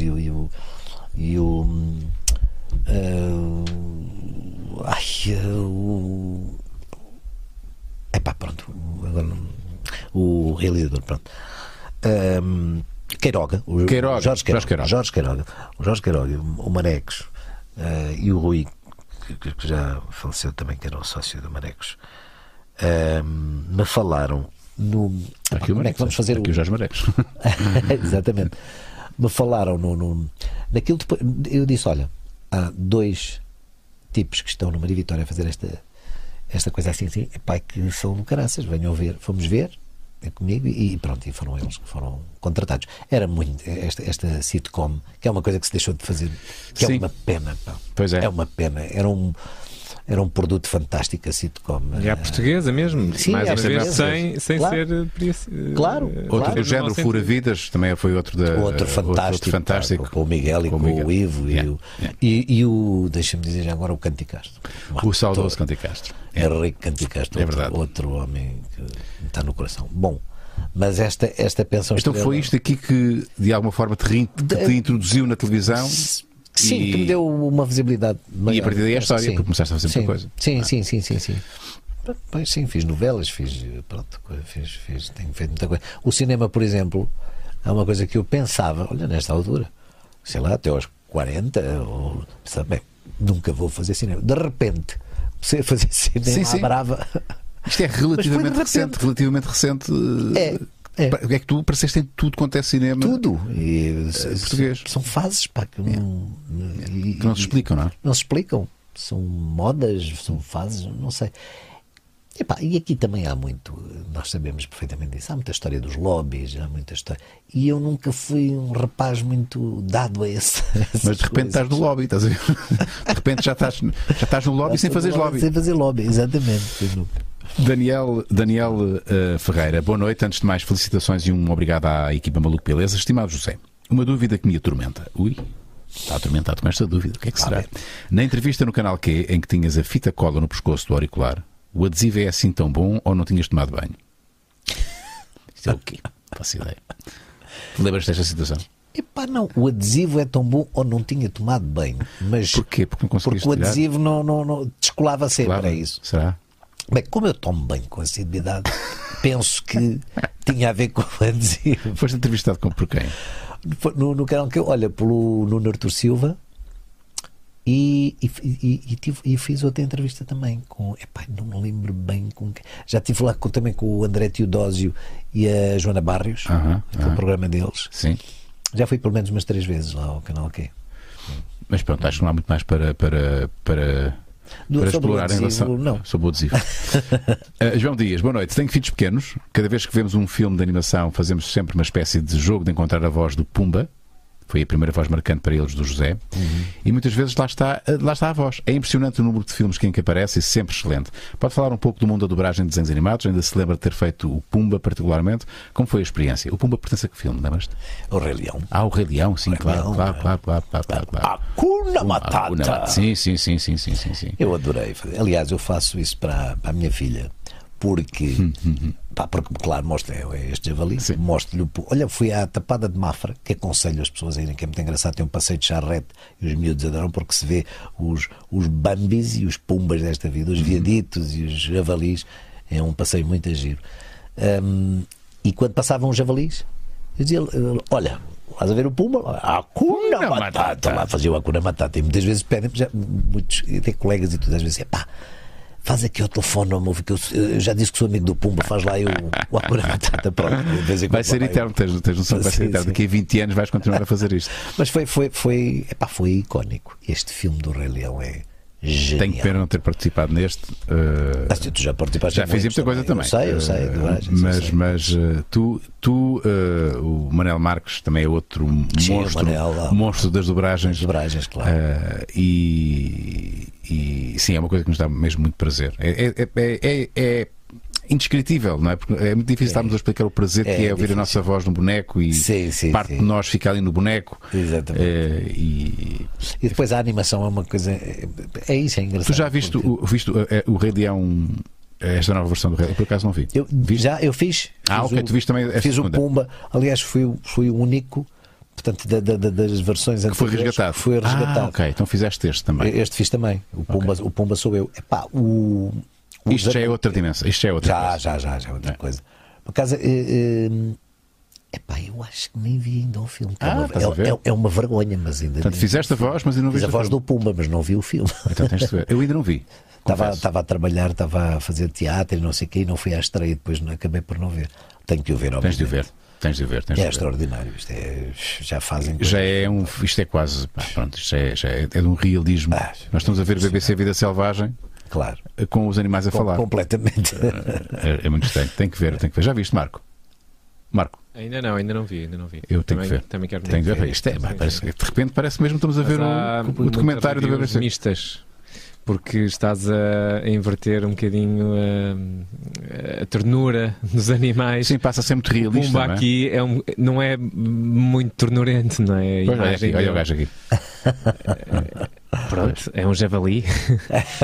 Demasiado realista, talvez. E há críticas em relação a isso, que estão um bocadinho a subverter o conceito do Rei Leão, não é? Devia ser algo ternurento, que nos aproxima a nível de imagem. E pronto, talvez esteja demasiado realista. Ou no realismo eles procuraram, se calhar, a feiura da natureza natural, não é? Mas as vozes, não é? E as características cómicas, digamos assim, principalmente destas figuras, o Pumba e o Timão, não sei o quê, eu lembro-me de, ao gravarmos, de não haver essa preocupação. Portanto, fizémo-la como se fosse uma coisa de animação. Sim. Mas não vi, pronto, lá está. Eu queria vê-lo. O que é certo é que estamos a atravessar uma altura. Nós temos o privilégio de viver numa altura na humanidade que se permite fazer isto, não é? Que é uma coisa impensável há 50 anos. Sim, claro. E hoje temos a possibilidade de ter isto e ter também os outros desenhos animados. Portanto, quem quiser vê os outros. Mais simples, a 2 dimensões e pronto. E quem quiser depois uma versão mais ultra realista, está aqui. Que de facto é impressionante. Nós olhamos para isto. Este é um exercício técnico incrível. Incrível. Bem, vamos a mais questões. O seguidor de Cristo. Vamos ficar aqui do assunto de Maria Vieira. Se quiseres, se não quiseres, se quiseres responder, responde. O que achas dos recentes comentários da Maria Vieira, que alegou deixar de ter emprego por se ter assumido de ser de direita? É sabido que o meio artístico é maioritariamente de esquerda. Se assim for, não será isso preconceito, uma vez que as suas qualidades de atriz humorística não estão em causa? Abraço e boa conversa. A João, que era como eu a tratava, a Maria Vieira, porque ela tem João no nome. E tu conheces-la há muito tempo? Eu estaria-me com ela. Ou seja, ela estreou-se no Teatro Ad Hoc em 80 e eu estreiei-me em 81, lá. E ela estreou-se também através de um teste que eles fizeram, a audição, que era o Francisco Nicholson que coordenava, e eu, no ano a seguir, fui eu fiz também essa audição e fiquei. Portanto, conhecia no princípio das nossas carreiras e fizemos amizade e é a atriz que todos sabemos, não sei o quê. Epá, toda esta situação é muito, muito complicada, muito, muito chata, não é? Porque ela... E até triste, não é? Sim, é triste. Perdemos essa Maria Vieira. Nós temos uma outra Maria Vieira. Exato, exatamente. Que assumiu, pronto, ter uma série de ideias que são espremidas, são espremidas, quer dizer, são expressas de uma forma muito assumida, não é? Todas as pessoas têm direito, obviamente, a ter as suas ideias. Só que, pronto, eu acho que João decidiu assumir uma forma de pensar muito, muito vincada e seguir determinados parâmetros políticos, digamos assim. Agora, em relação a isso do emprego, mas muito sinceramente, eu não sei, não sabia nem sei qual é a situação atual dela. Claro que estas coisas se refletem, obviamente, não é? No trabalho, claro, porque são formas de estar muito, muito, porque como ela tem uma visibilidade grande, não é? Isto depois repercute-se nas opiniões das pessoas, etc. Portanto, eu não sei. Isto é tão complicado, tão triste, que eu prefiro não me... E como eu estava a dizer, tive essa ligação de amizade, como tiveram outros, não é? Como todos nós sabemos. Sim. A Ana, a Ana Bola, também elas eram grandes amigas, e por causa de todas estas opiniões da Maria Vieira através das redes sociais e não sei o quê, começou a haver, claro, as pessoas começaram a repostar, não é? E a dizerem de sua justiça o que é que também achavam, e criou-se realmente ali um fosso entre ela e grande parte da classe, até da própria classe. Não é? Indiscutivelmente ser de direita ou de esquerda, porque há atores que são mais de esquerda do que outros. Com certeza, as pessoas têm direito a ter. Como é lógico, há aqui uma extrema direita, de facto, que é assumida por parte da Maria Vieira, e eu, apesar de não privar muito com ela, eu obviamente já estive com ela, já a entrevistei, creio que nunca trabalhei com ela, mas nós não podemos... Claro que nós deveríamos, à partida, dissociar o artista das suas ideias. Claro. Pronto. Mas falar é fácil, não é? Pois, falar é fácil. E há determinadas ideias de tão extremas que são... Pois, a questão é essa, é que extremaram-se muito as opiniões e as atitudes, não é? Porque ela tem uma participação já ativa. Ela, porque eu vi, ela é já mandatária, acho eu. Sim, do Chega, não é? Do Mário Ventura. Pois é, obviamente que politicamente eu não me identifico, lógico, com esse tipo de política. Tenho pena que ela se expresse de uma forma tão veemente, não é? Em relação a essas ideias. Isso eu tenho. Por um lado, mas isto é complexo, sabe, como tu dizes, porque os atores têm, como qualquer profissão, temos o direito de assumirmos publicamente as nossas ideias. Claro, aliás, acho até louvável e meritório alguém que tem essa coragem, porque sabe que sempre vai perder alguns pontos quando alguém se assume de esquerda ou de direita, ou até de uma filiação clubística. Eu se disser que sou do Vitória, eu gosto do Vitória, não sei se sabes. Eu se disser que sou do Vitória, lá eu sei que vai haver malta do Braga que vai dizer que já não gosto de ti. Exatamente. Gostava tanto de ti, já não gosto. Pronto, só porque eu agora sou do Vitória. E então, a nível político, a mesma coisa. Mas neste caso em particular, o Chega não é um partido, vamos dizer, convencional. Claro. Isto é muito complexo. Nós começamos aqui a esgravatar, mas é um facto. Eu acho que é um facto que ela, obviamente, sofreu as consequências de toda uma classe que não se revê naquelas atitudes. Sim. JC, é mais fácil ser pai aos 30 ou aos 50? No caso do José, foi aprender de um tudo novo, ou o jeito não se perde? A tua mais pequena tem quantos anos? 1 ano e meio. É para 1 ano.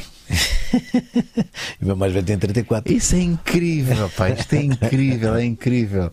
É que claro que o pai. Tens quantos? Tenho 57 anos. 57. Ser o pai de 57. O José Raposo, pai de 57.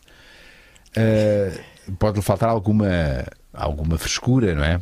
E alguma disponibilidade física. Sim. Mas tens outra disponibilidade e vais beber. Sim, a experiência de uma maneira completamente diferente. Sim, sim. Há várias coisas que são diferentes. O que não é diferente, penso eu, é que eu sou muito. Tu outro dia dizias, tu e o Manel, vocês de facto são fantásticos. Tu e o Manel Marques, pá, no platô, aquilo é uma palhaçada maravilhosa, mas é ótimo, pá. São dois putos, falávamos no outro dia nisso. Eu considero muito puto, não é nas ações? Nas ações, é mais na minha displicência, na minha despistância, na minha. Epá, estou-me a marimbar, eu quero estar bem, quero ser feliz, quero que as pessoas sejam felizes e não sei o quê. E portanto sou um bocado miúdo em muitas coisas. Por exemplo, a Sara tem 29 anos. Não tem, ela já é uma alma velha, tens noção? Epá, completamente. Ela é a senhora de 57 em casa. Exatamente, é muito mais madura do que eu, não tens noção. Eu só faço porcaria, meu. Ainda hoje eu. Aliás, cheguei aqui, tenho que. Diz a verdade. Cheguei atrasado. Liguei ao Rui, à Rasca, pá, olha, já está tudo tramado. Porque a miúda, pá, a Sara ainda não. Eu estou com a miúda, a Sara tenho que deixar a miúda, a Sara, não sei o quê, né? E pá, depois dei-lhe o almoço, por exemplo. Eu dou-lhe papa e eu como, bem, isto é de manhã, e eu como metade da papa. Porque a miúda diz-me que não quer, pá, não quer como eu, pronto. E isto é uma chatice, não é? Isto para uma pessoa normal, pá, a mãe fica em brasa, não é? A dar a sopa, pá, estou 2 horas a dar aquilo à miúda. Portanto, faço mal tudo, mas faço com muito amor, pá. Faço mal com muito amor. Então não fazes mal. Desde que seja feito com amor, está tudo certo. Tu sabes isto também como eu. Exatamente. Agora, é por isso que ela te perdoa, não é? Exatamente, claro, que ela sabe que isto é. Pronto, olha, não é efetivo, como é que se diz? É falta de jeito. É falta de jeito, exatamente, é mesmo. Em relação aos mais velhos, eu não estava tão presente nas ações, porque o núcleo feminino era muito grande, tias, avós, irmãs, não sei o quê. E portanto eu observava, sim, mas não mudava tantas fraldas como mudo agora. Nesse aspecto a coisa tem sido mais ativa. E depois é uma menina, há algo de diferente, de facto. Pronto, os outros foi 2 meninos que eu amo perdidamente, eles sabem, toda a gente sabe, e ainda hoje eu beijo os meus filhos na boca, quero lá saber do que pensam ou digam, beijos e beijarei sempre na boca. Para mim são sempre aqueles meninos, os meus filhos, e tive 2 netos, tenho 2 netos. Que curiosamente são mais velhos que a minha filha. Ou seja, isto é uma confusão. A minha filha é a tia mais nova dos 2 sobrinhos. Exato, a tua filha é tia. Os meus netos são sobrinhos mais velhos do que a tia. Exatamente. Que é a minha filha. Isto é maravilhoso. Mais velha. Ela então, quando for mais velha, já com ser tia de 20 e tal. Eu sou tua tia. Sou tua tia, está bem. És mais velho, mas respeitinho. E também sou tua irmã, mas pronto, isto também maravilhoso. Ora bem, grande Zé, primeiro vai já um abraço. Queria já saber como estão os teus filhos Miguel e Ricardo, que é feito de cada um deles. Não vejo o Miguel desde que andámos juntos na escola primária do Fogoteiro. Pois que eles andaram. Então os teus filhos andaram na escola onde eu andei. Pois, exatamente. Quando era na escola do Fogoteiro. Agora, mais velho. Atual Manuel Cargaleiro. Abraço para todos e um beijo à Maria João. Parabéns, por exemplo, quem é que fala? Desculpa. Fala o Ricardo Quintela. Ricardo Quintela. Esteve já na tua casa. Parabéns, por exemplo, que dão ao darem-se bem e manterem-se amigos mesmo depois de se separarem. Claro. Que é feito dos dois. Bom, um está muito bem, não é? Bem, um está muito bem, sim. Eles são os 2 atores. São os 2 atores. São os 2 atores. O Miguel, como é mais velho e de facto agora está a começar a ter algum protagonismo que merece, já merecia há mais tempo. O Ricardo decidiu, como teve os 2 filhos, o mais novo foi o que teve os 2 filhos. Ok. Teve muito cedo, com 20 anos, não é? E decidiu, por uma questão, ele é muito mais centrado, pragmático nas coisas e tal, e então, tenho 2 bebés, vou estacionar um bocadinho, vou estabilizar, pronto, a vidinha. E então fez um café com a mãe, com a Maria João, e o João, o marido da João. Portanto, fizeram uma sociedade. E o Ricardo e a mulher, a Rita, os 4 fizeram uma sociedade, e tem um cafezinho ali ao pé do Saldanha, que é o Ada Maria. O café ali. Tem que lá ir. Tens que ir. É maravilhoso. Porque mesmo ali na Rotunda, ao pé da Rotunda? Sim, ao pé portanto, aquilo é Arco do Cego, não é? Arco do Cego, sim. Onde havia os elétricos. Sim, agora já não há. Sim. Pronto. Nessa esquinazinha, mesmo de esquina, uma esplanadazinha e tal, o Ada Maria. Muito bem. É muito giro, porque tem um conceito também de saladas, e tem o tal. Há o bolo, que é o bolo de chocolate, que é o melhor do mundo. Os gajos ali chamam-lhe, é um bolo de chocolate caseiro, parecido, mas com uma consistência fabulosa, que lhe chamam o pior bolo do mundo. Okay? Porque os melhores bolos do mundo já há muitos. Já há muitos melhores bolos do mundo. É melhor fazer o pior. É melhor fazer o pior. Que é fabuloso. Mas não só, tem umas sopas, tem um conceito muito engraçado de refeições específicas. Pronto, e um gajo pode sempre ali beber um sumo, sim. Tem uns batidos, umas coisas giras. Então dedicaram-se muito mais a essa área. Na agora, área da restauração. O mais velho fez o conservatório, o mais novo fez o chapitou. Portanto, e pronto, eu digo sempre isto, faço questão. Eu aceitei perfeitamente que eles fossem atores, porque têm talento. Isso para mim é fundamental. Então, e se não tivessem talento? Se não tivessem, dizia-lhes, larguem lá isso. E se quisessem, se quisessem, porque uma coisa eu não sei se concordas comigo. Uma coisa é a vocação, sim, e outra coisa é o talento. Sim. Às vezes, felizmente, as coisas acontecem, a pessoa tem talento e tem vocação e vai. Porque há muita gente que tem talento, mas não tem vocação. O que é que eu quero dizer com isto? Quantas pessoas tu já conheceste que cantam como ao caraças, que dançam como ao caraças, que representam, que escrevem, mas depois não têm a vocação para ser artistas? Porque o ser artista vai muito para lá de ter o talento. Sim. É o estar disponível para muita coisa. Todas estas, tudo isto que nós já falámos aqui, vicissitudes. Exato. E há pessoas que querem muito, eu tenho esta vocação, eu tenho esta vocação, mas não têm talento. É chato, porque mais cedo ou mais tarde vão perceber que só a vocação. Claro. Sim, eventualmente, eu percebo. com trabalho, e tu já deves ter seguramente visto atores que tu não davas nada por eles, ou muito pouco. Sim. Mas a vocação era tanta que se fizeram atores. Sim, passado uns tempos tu vês o resultado. Olha, ok, não vão ser grandes atores, mas está aqui, com trabalho safaram-se. É verdade. Portanto, a vocação às vezes. Sim, eu percebo. Mas eles têm ambas as características, a vocação e o talento. E assim ficas muito mais tranquilo. Se bem que o Ricardo, pronto, eu respeitei perfeitamente, porque ele quis, a uma altura da vida em que ele quis fazer uma pausa e dedicar-se àquilo, até os filhos estarem apoiados. Sim.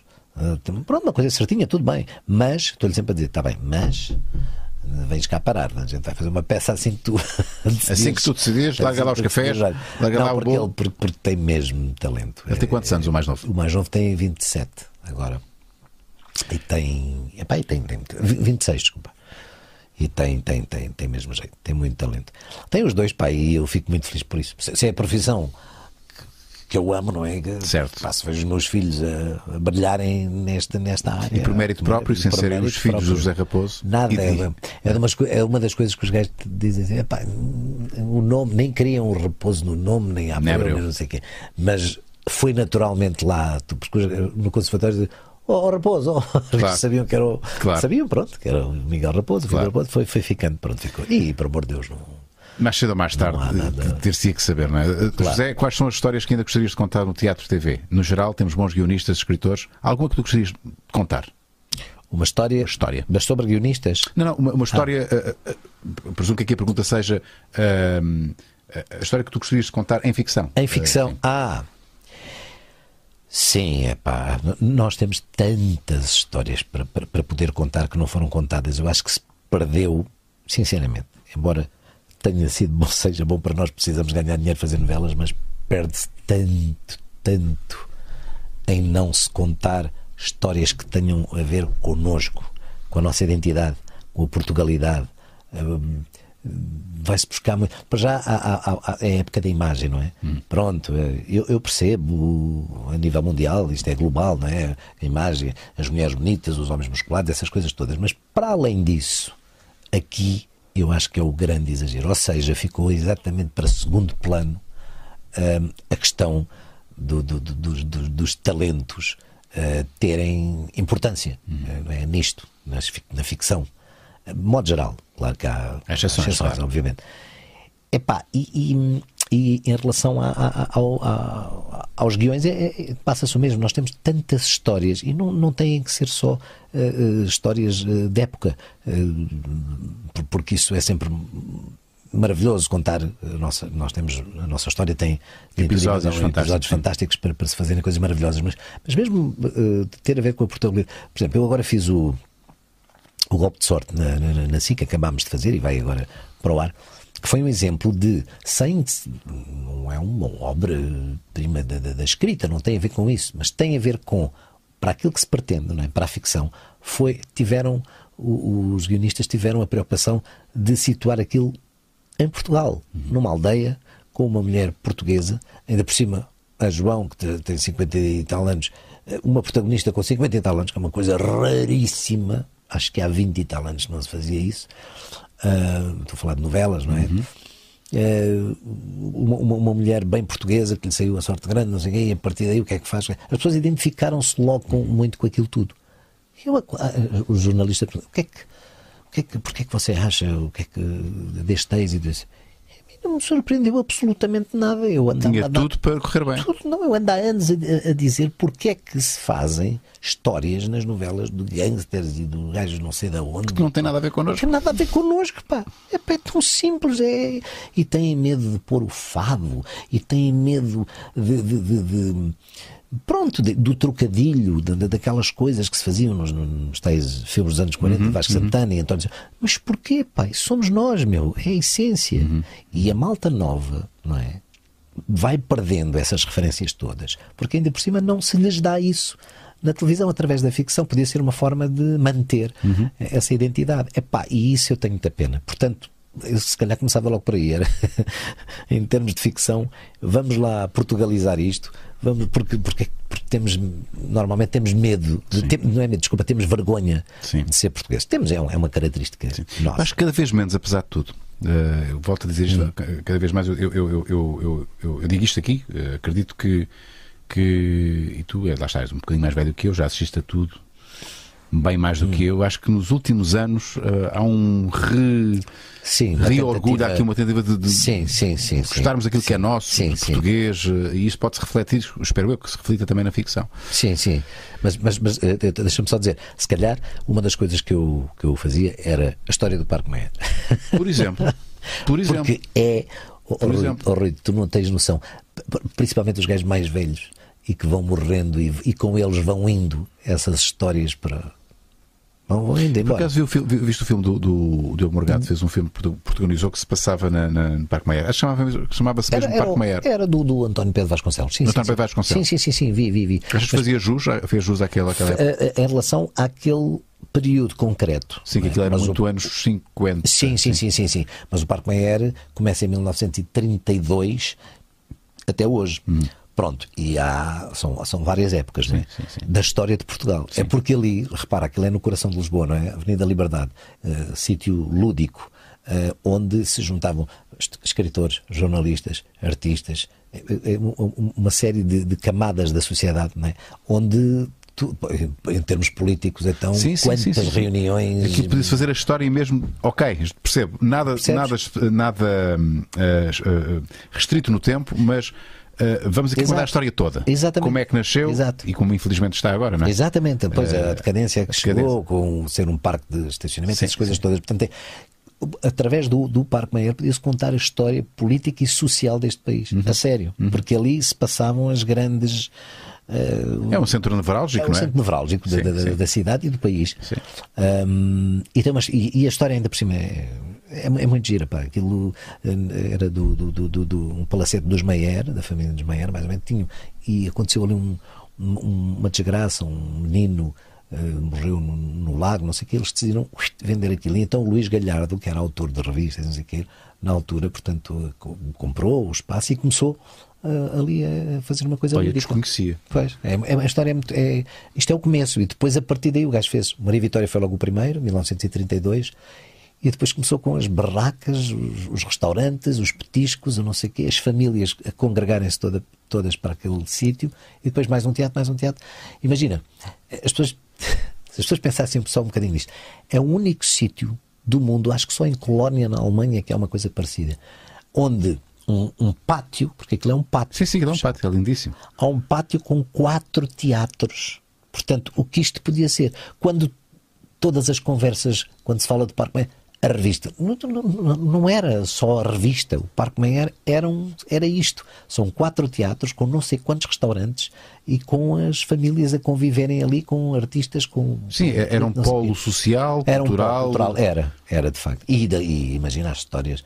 Opa, sei lá, a atriz que se suicidou por causa de não sei o quê, enforcada lá no camarim, ou não sei o quê, os pegais contra o Salazar que se reuniam naquela cave daquele restaurante que não sei o quê, sei lá, tanta história à volta daquilo que podia. Dava uma série, vou-te dizer. O problema é os guionistas vão perdendo as histórias das pessoas que viveram e que vão morrendo. E as histórias vão com eles. Eu fui ouvindo algumas, claro. Estive lá cerca de 10 anos, pelo menos, consecutivos, não é?